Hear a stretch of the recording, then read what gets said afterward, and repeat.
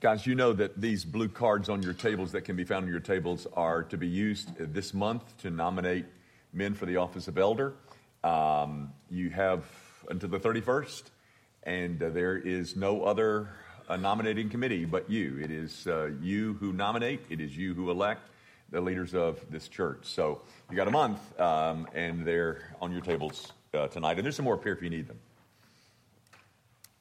It's always fun to be with this group of rabble-rousers, but historically, you're a lot worse than a bunch of rabble-rousers.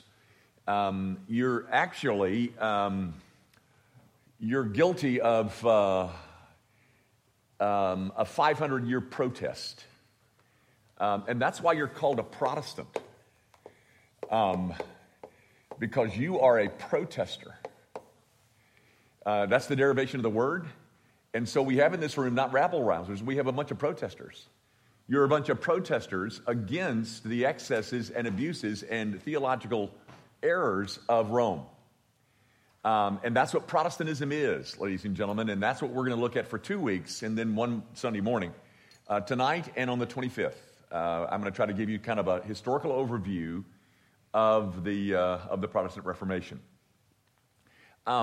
This is a word that might be familiar to you, not because they're out in your backyard, but because it's the name of a city in Germany. It's not called Worms, it's called Worms, but that's where Martin Luther was tried before the Holy Roman Emperor, Charles V, and where he made his great statement, "Here I stand, I can do no other, God help me." It was at Worms. Well, in Worms, Germany, now, at this very day, there is, it has been for years, but a Martin Luther memorial. It's the largest memorial to a Reformation event in all of Europe. And I wish I could draw it. I can't, but it's huge. It kind of goes like this, and there's this big thing in the middle, and there's somebody here, and there's something on every little corner. Frederick the Wise is here, and this is there. But Luther is in the center. But on the four corners of this plinth, on which Luther is at the top, are four men. Peter Waldo is a name that I don't know that you've heard before. The name John Wycliffe you probably have heard of before. Wycliffe translators, Bible translators. Johannes, we're just going to call him John. John Huss is on one of these. And the other one is it's Jerem something or other. Savonarola. I don't know if I've got that spelled right. They're all on these four corners of this monument, this statue to Luther. Why? Why these four guys on the corners? Well, because they were really reformers before their time. They were reformers. They were protesting against the Roman Catholic Church long before Luther showed up. The earliest one is Peter Waldo. You never heard of the Waldensians, perhaps, but it's interesting that the common thread in all these men had to do with the authority of the Scriptures. Now, one of the cardinal principles in the Reformation is sola scriptura. Well, all of these men insisted. For instance, Wycliffe wanted to translate the Bible in the language of the vernacular, that is, of the common people, and that got him in big trouble. And then, of course, if you've ever been to Prague, there's a big center in the center of the city, and over in the corner of this square in the center of the city is, I don't know that it's still called this, but it used to be called Bethlehem Chapel. Well, it's a Hussite church. I want to tell you more about John Huss in a minute or a little bit later, but there in this big square in Prague, Czech Republic, is a Hussite church. It's still open. Susie and I have been inside it.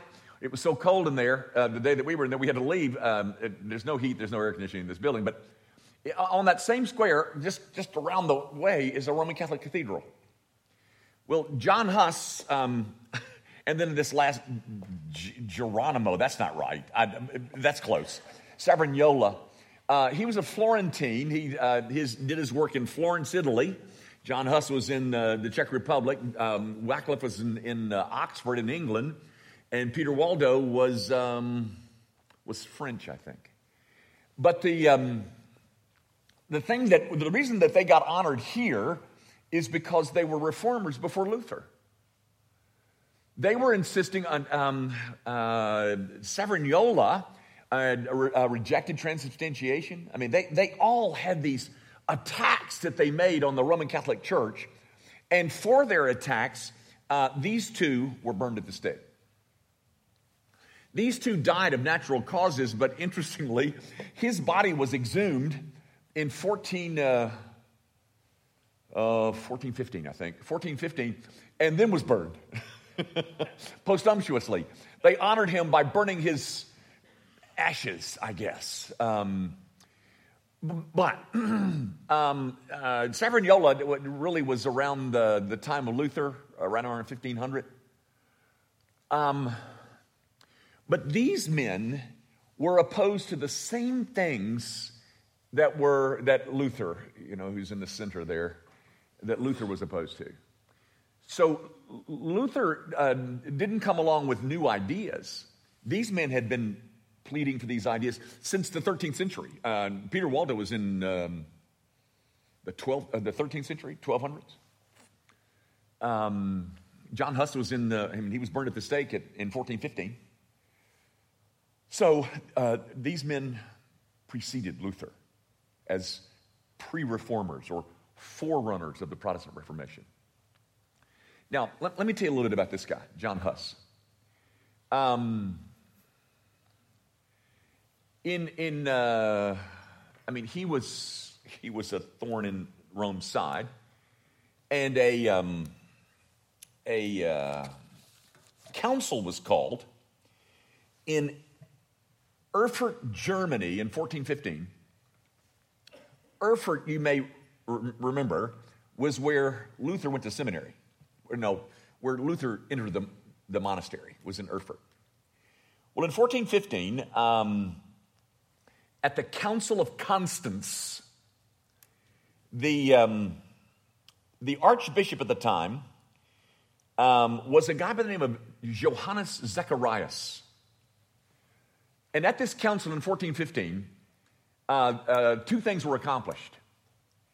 Number one, it was ordered that Wycliffe's body be exhumed and burned. That was the first thing that this council achieved, to exhume the remains of John Wycliffe and burn them, and he was excommunicated at this Council of Constance in 1415.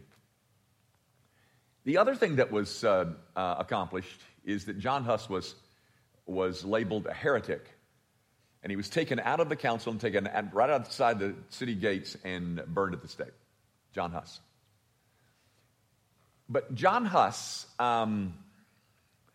made a statement that's very famous, and I've read a couple different versions of it, so I'll get it essentially correct. But John Huss made a statement. He said, his name, Huss, in Czech means goose.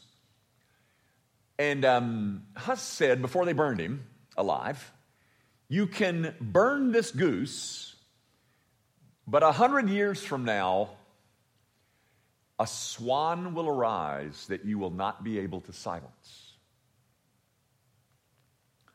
And they burned him at the stake at the direction of Johannes Zacharias, the archbishop in Erfurt in that area at that time.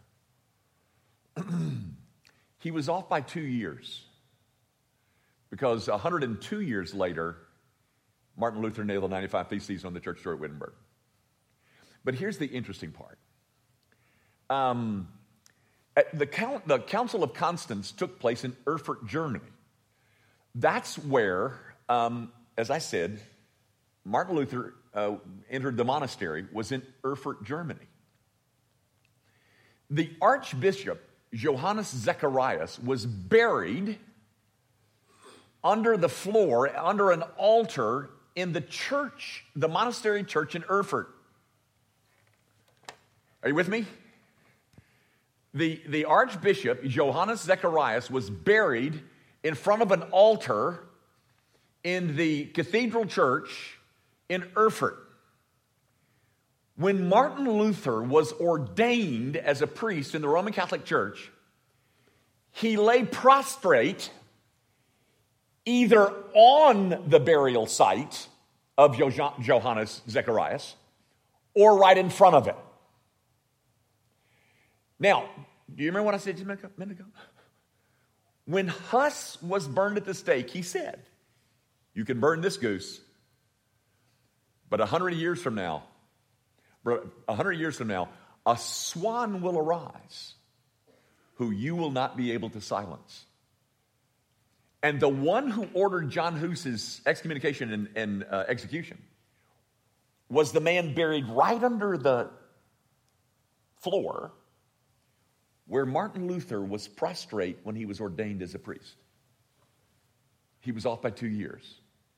It was not 100 years, it was 102 years when the swan arose. And if you've ever read anything about Martin Luther or seen anything, you will often find emblazoned on in the pages or chiseled into the stone a swan, because it is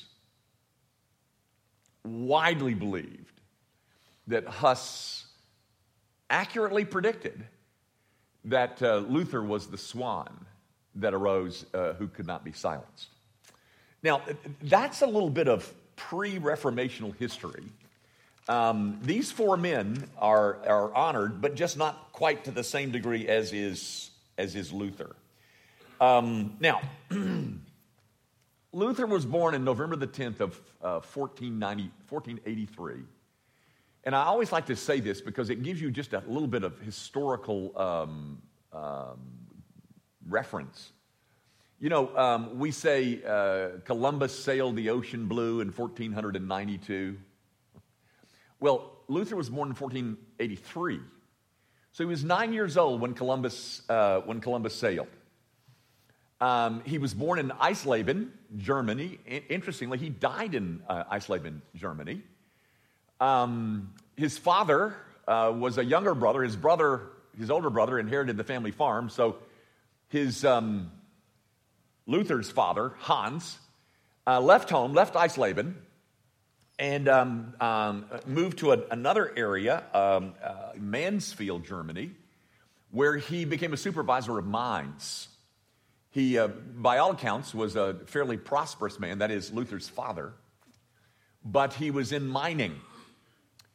Hans, the father, wanted his son not to have to experience the world of mines, and so he wanted him to be a lawyer.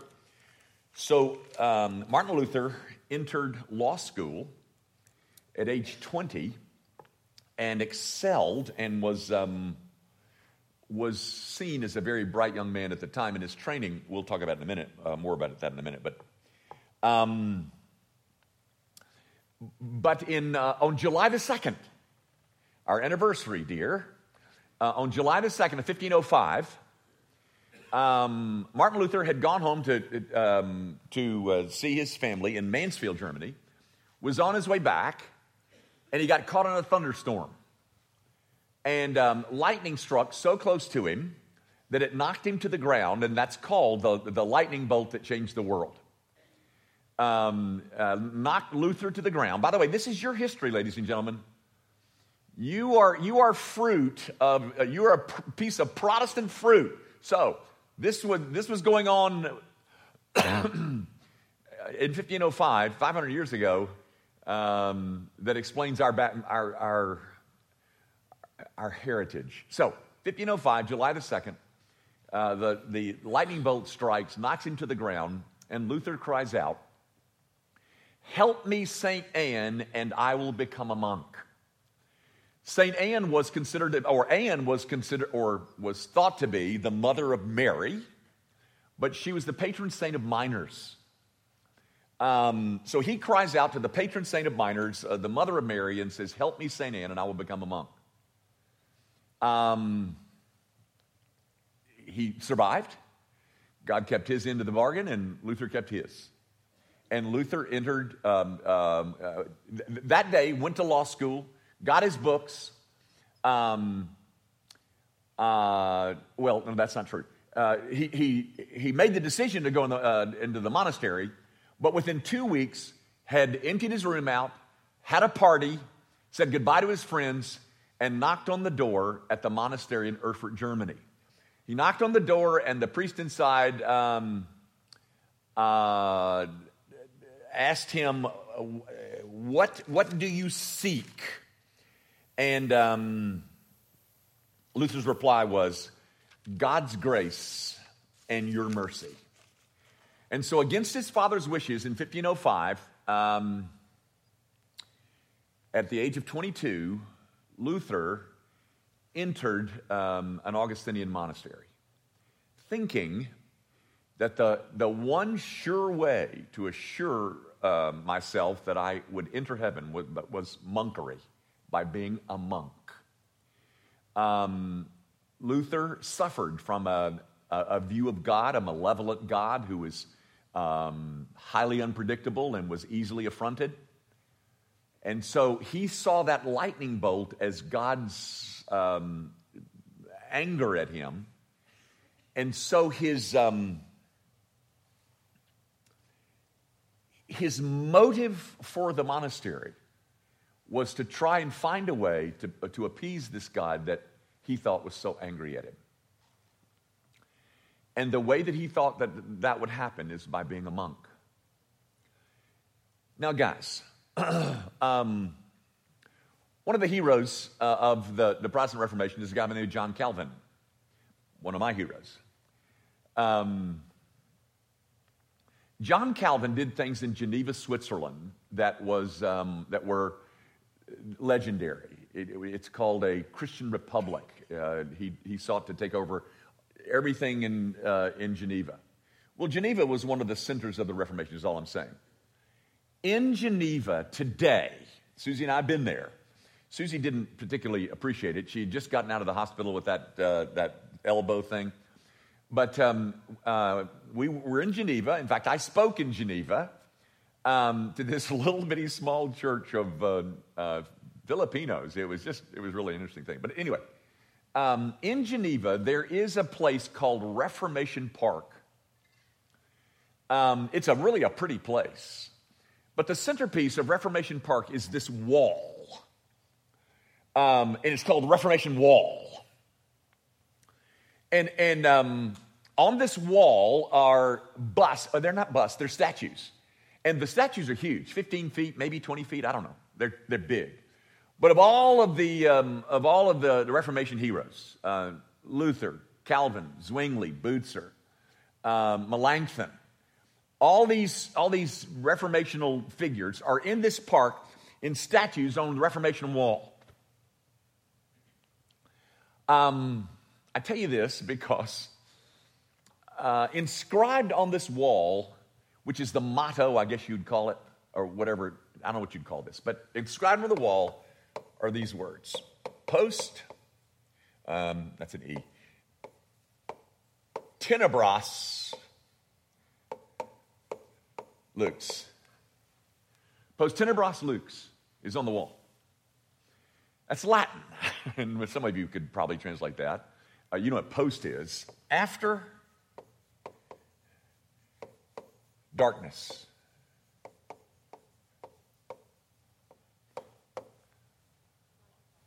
Light. Post tenebras lux. After darkness. Light. I bring that up here because when Luther entered the monastery in Erfurt, Luther was under the impression that the way that a man can get right with God is through what is called sacerdotalism. Sacerdotalism is simply that a man is saved through the ministrations of the church, primarily the sacraments. Now, if you know anything about Roman Catholicism today, you know, let me do this just real quick, because we might come back to this. Ladies and gentlemen, now, you better be careful, because you're going to miss this. What is the instrumental cause of justification, according to Reformational theology? The instrumental cause of justification. Now, be careful. There's a whole school of thought headed up by Aristotle on causation. What is the instrumental cause? And I'm telling you, I wouldn't ask you because I'm afraid I'd embarrass you. But Protestantism says that the instrumental cause of justification is faith. Faith is the instrumental cause of justification. Now, what does Rome say is the instrumental cause of justification? You don't know this, but I dare you to go check it out. In Roman Catholicism, the instrumental cause of justification is baptism. I tell you that because it illustrates what I mean by sacerdotalism. Luther entered a monastery believing that the way that a man gets right with God is through sacerdotalism. That is, that he's going to be saved through the ministrations of the church, primarily the sacraments. In Rome's position then, and Rome's position today, ladies and gentlemen, it's still the same, that the instrumental cause of justification is baptism. Those are two views that are incompatible. And all of the efforts that you've seen in the last 25 years to try and bring Protestantism back to Mother Rome, nothing will be able to change the fact that we have a fundamental difference when it comes to the answering of the question, how does a man get right with God? How is a man saved? And it certainly ain't like this. But what the Reformational wall is saying, post tenebras lux, what was the darkness? The darkness was this stuff. And through the Reformation, light. That is just thrilling to me. Yikes. Okay. Let me do one other thing, and then I think we'll have enough.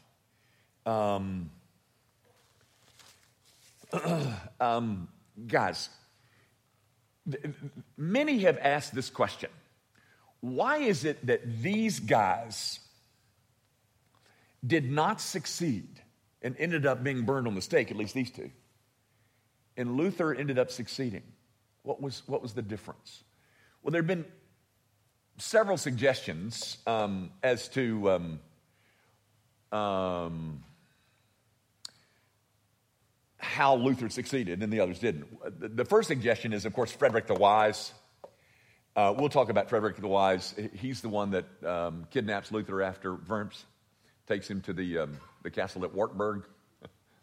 But he was an elector, the elector of Saxony, and which meant that he had a vote in choosing the Holy Roman Empire, Holy Roman Emperor. And so Frederick the Wise really liked Luther and hired Luther and brought him to Wittenberg. But Frederick the Wise is the one that protected him. And many say that's one of the reasons. Another suggestion has been, the printing press. The printing press, Gutenberg's printing press, was developed in the 1440s. But by 1500, there was a printing press every place in Europe. And so that Luther, these men didn't have access to that. And Luther did. Actually, Luther didn't want it, but was... his disciples used the printing press to publish his 95 Theses, which really got him in such big trouble. But some have suggested that. Another suggestion has been his training as a lawyer. That he was a master of Latin and So when it came to debate and dialogue, which he didn't get much of, which, by the way, I hope you know, the 95 Theses we've posted were never intended to split the church. They were intended to create an audience, a debate over the excesses of indulgences, which we'll talk about the next time. But some have said, well, the reason that he succeeded is because he was such a skilled debater and so highly trained in law and in the Latin language, of which I think you know the Roman Catholic Bible was written. It's called the Vulgate, and it was written in Latin, and he knew Latin. But folks, those are all interesting observations, and I think they probably contributed. But I want to point this out to you. You don't need to turn, but this is one of the statements that Paul makes in Galatians chapter 4. He says this. He's talking about Jesus is coming, and he says, "But when the fullness of time had come, God sent forth his Son." When the fullness of time had come, God sent forth his Son. Ladies and gentlemen, God always does things in the fullness of time.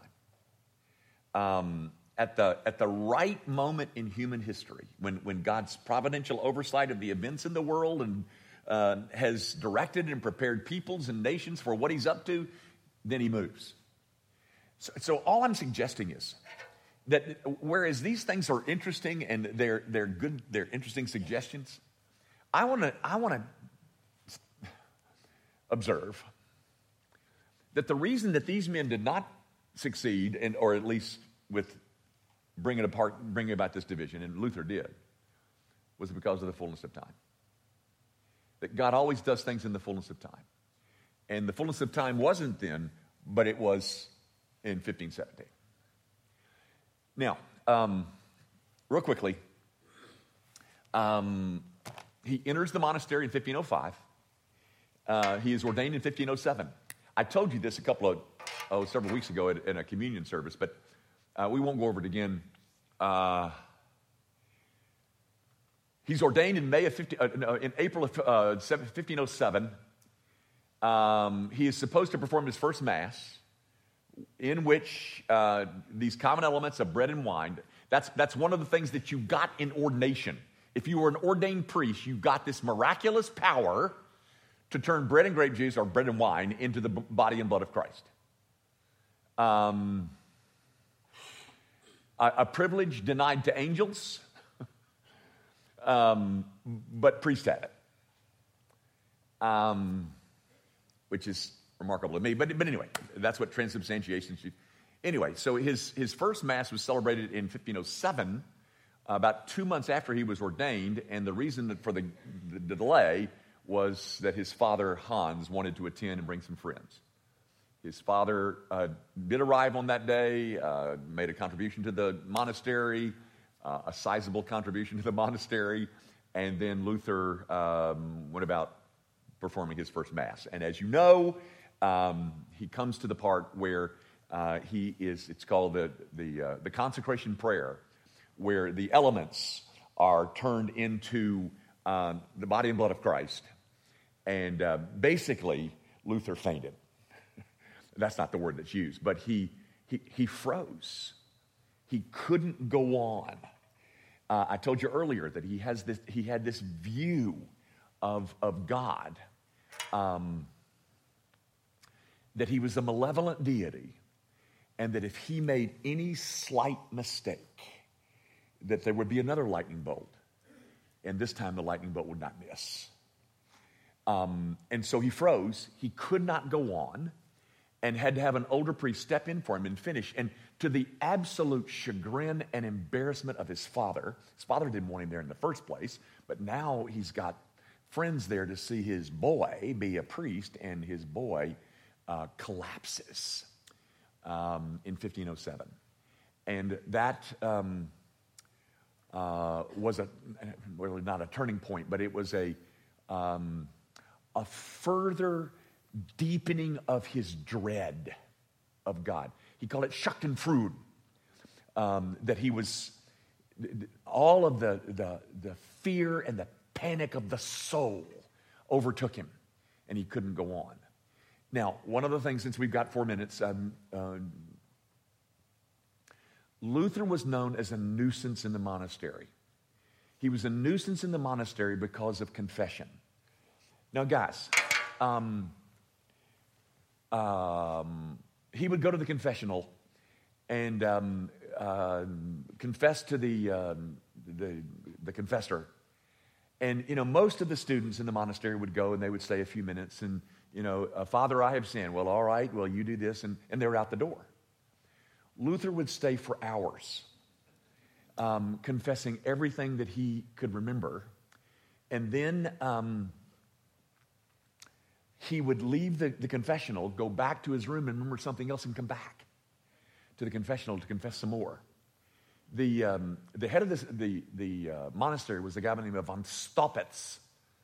And von Staupitz saw him as an overzealous monk that had to be helped.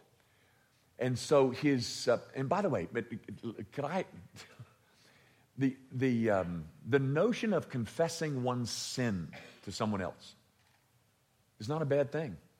It's a good thing. Oh, that evangelicalism had a confessional. In fact, we're even exhorted to confess our sins to one another. But we don't want to do that. We don't want to do that. We don't want anybody to know that we got real brokenness inside. And so all right. The confessional is a good thing. I would say to you, even absolution, where the priest would say, okay, my son, you're forgiven of your sin. Evangelicalism has a version of absolution ourselves. When people confess sins to us, and when they confess sins to me, I take them to 1 John 1 and I say, if we confess our sins, he's faithful and just to forgive us of our sins and to cleanse us from all unrighteousness. Look at that promise. Take advantage of that promise. There is a sense of which we take them to the promise so that they can be absolved of their sin. That's not the problem that Protestantism has with the confessional. The problem is not with confessing sin. The problem is not with even absolving sin. The problem is in what happens next. Because what do I do about my sin now? In Rome, a penance. I can't see what I'm writing. It's through another sacrament. In Roman Catholicism, penance is a sacrament. Remember we said after darkness, light? And so the way you get right with God is through the sacraments. The instrumental cause is baptism. And once I sin, the way that I get back is by doing penance. Ladies and gentlemen, even the words are offensive. Okay, my son, go concerning your sin. Do penance. You know what penance included? Hail Marys. You ever seen somebody with beads in their hands? Going through those beads? You know what they're doing? They're sucking away a little bit of merit. Paternosters, our fathers. Ladies and gentlemen, I was downtown walking in front of the abortion clinic thing, Planned Parenthood. And there were some men down there who were Roman Catholics who were co-belligerents in this fight against abortion. But I walked and prayed. They walked and looked at pictures of Mary and went through beads and said the same thing. I don't know whether it was a Paternoster or a Hail Mary, over and over and over again. So there's no problem with the confession or the confessional. There's not even a problem with absolution because we have our own version of evangelicalism. The problem is, what do we do about our sin now? We go correct it through the sacrament of penance, which involves Hail Marys, Paternosters, almsgiving. You know what that is? That's writing a check.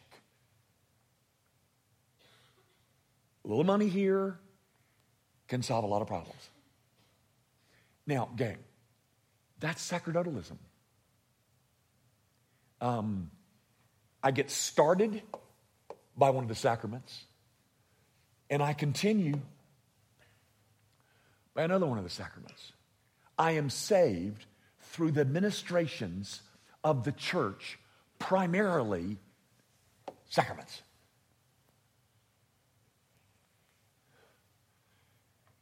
And so the next time you go to Geneva and you stand in Reformation Park and you see post tenebras lux, then at least you'll know what the tenebras is. It's darkness. It's damning, hellish darkness. And as a result of God raising up some men like Luther, primarily Luther, the Reformation offered light, of which you are fruit, of which we are fruit. I'm out of time. We'll pick up at von Staupetz's solution to deal with his overzealous monk. And in 1510, he sends him on the pilgrimage to Rome, which made things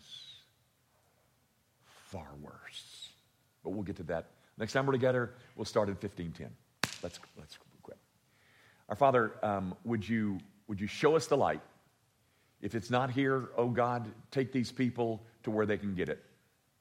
Put them in the place where they can see the glorious light of the gospel, hidden for centuries under this darkness called sacerdotalism. Might we find ourselves as greater proponents of and lovers of the great message of salvation by grace alone, by Christ alone, through faith alone. We pray, of course, in Jesus' name. Amen. Thanks, guys. See you in a couple of weeks.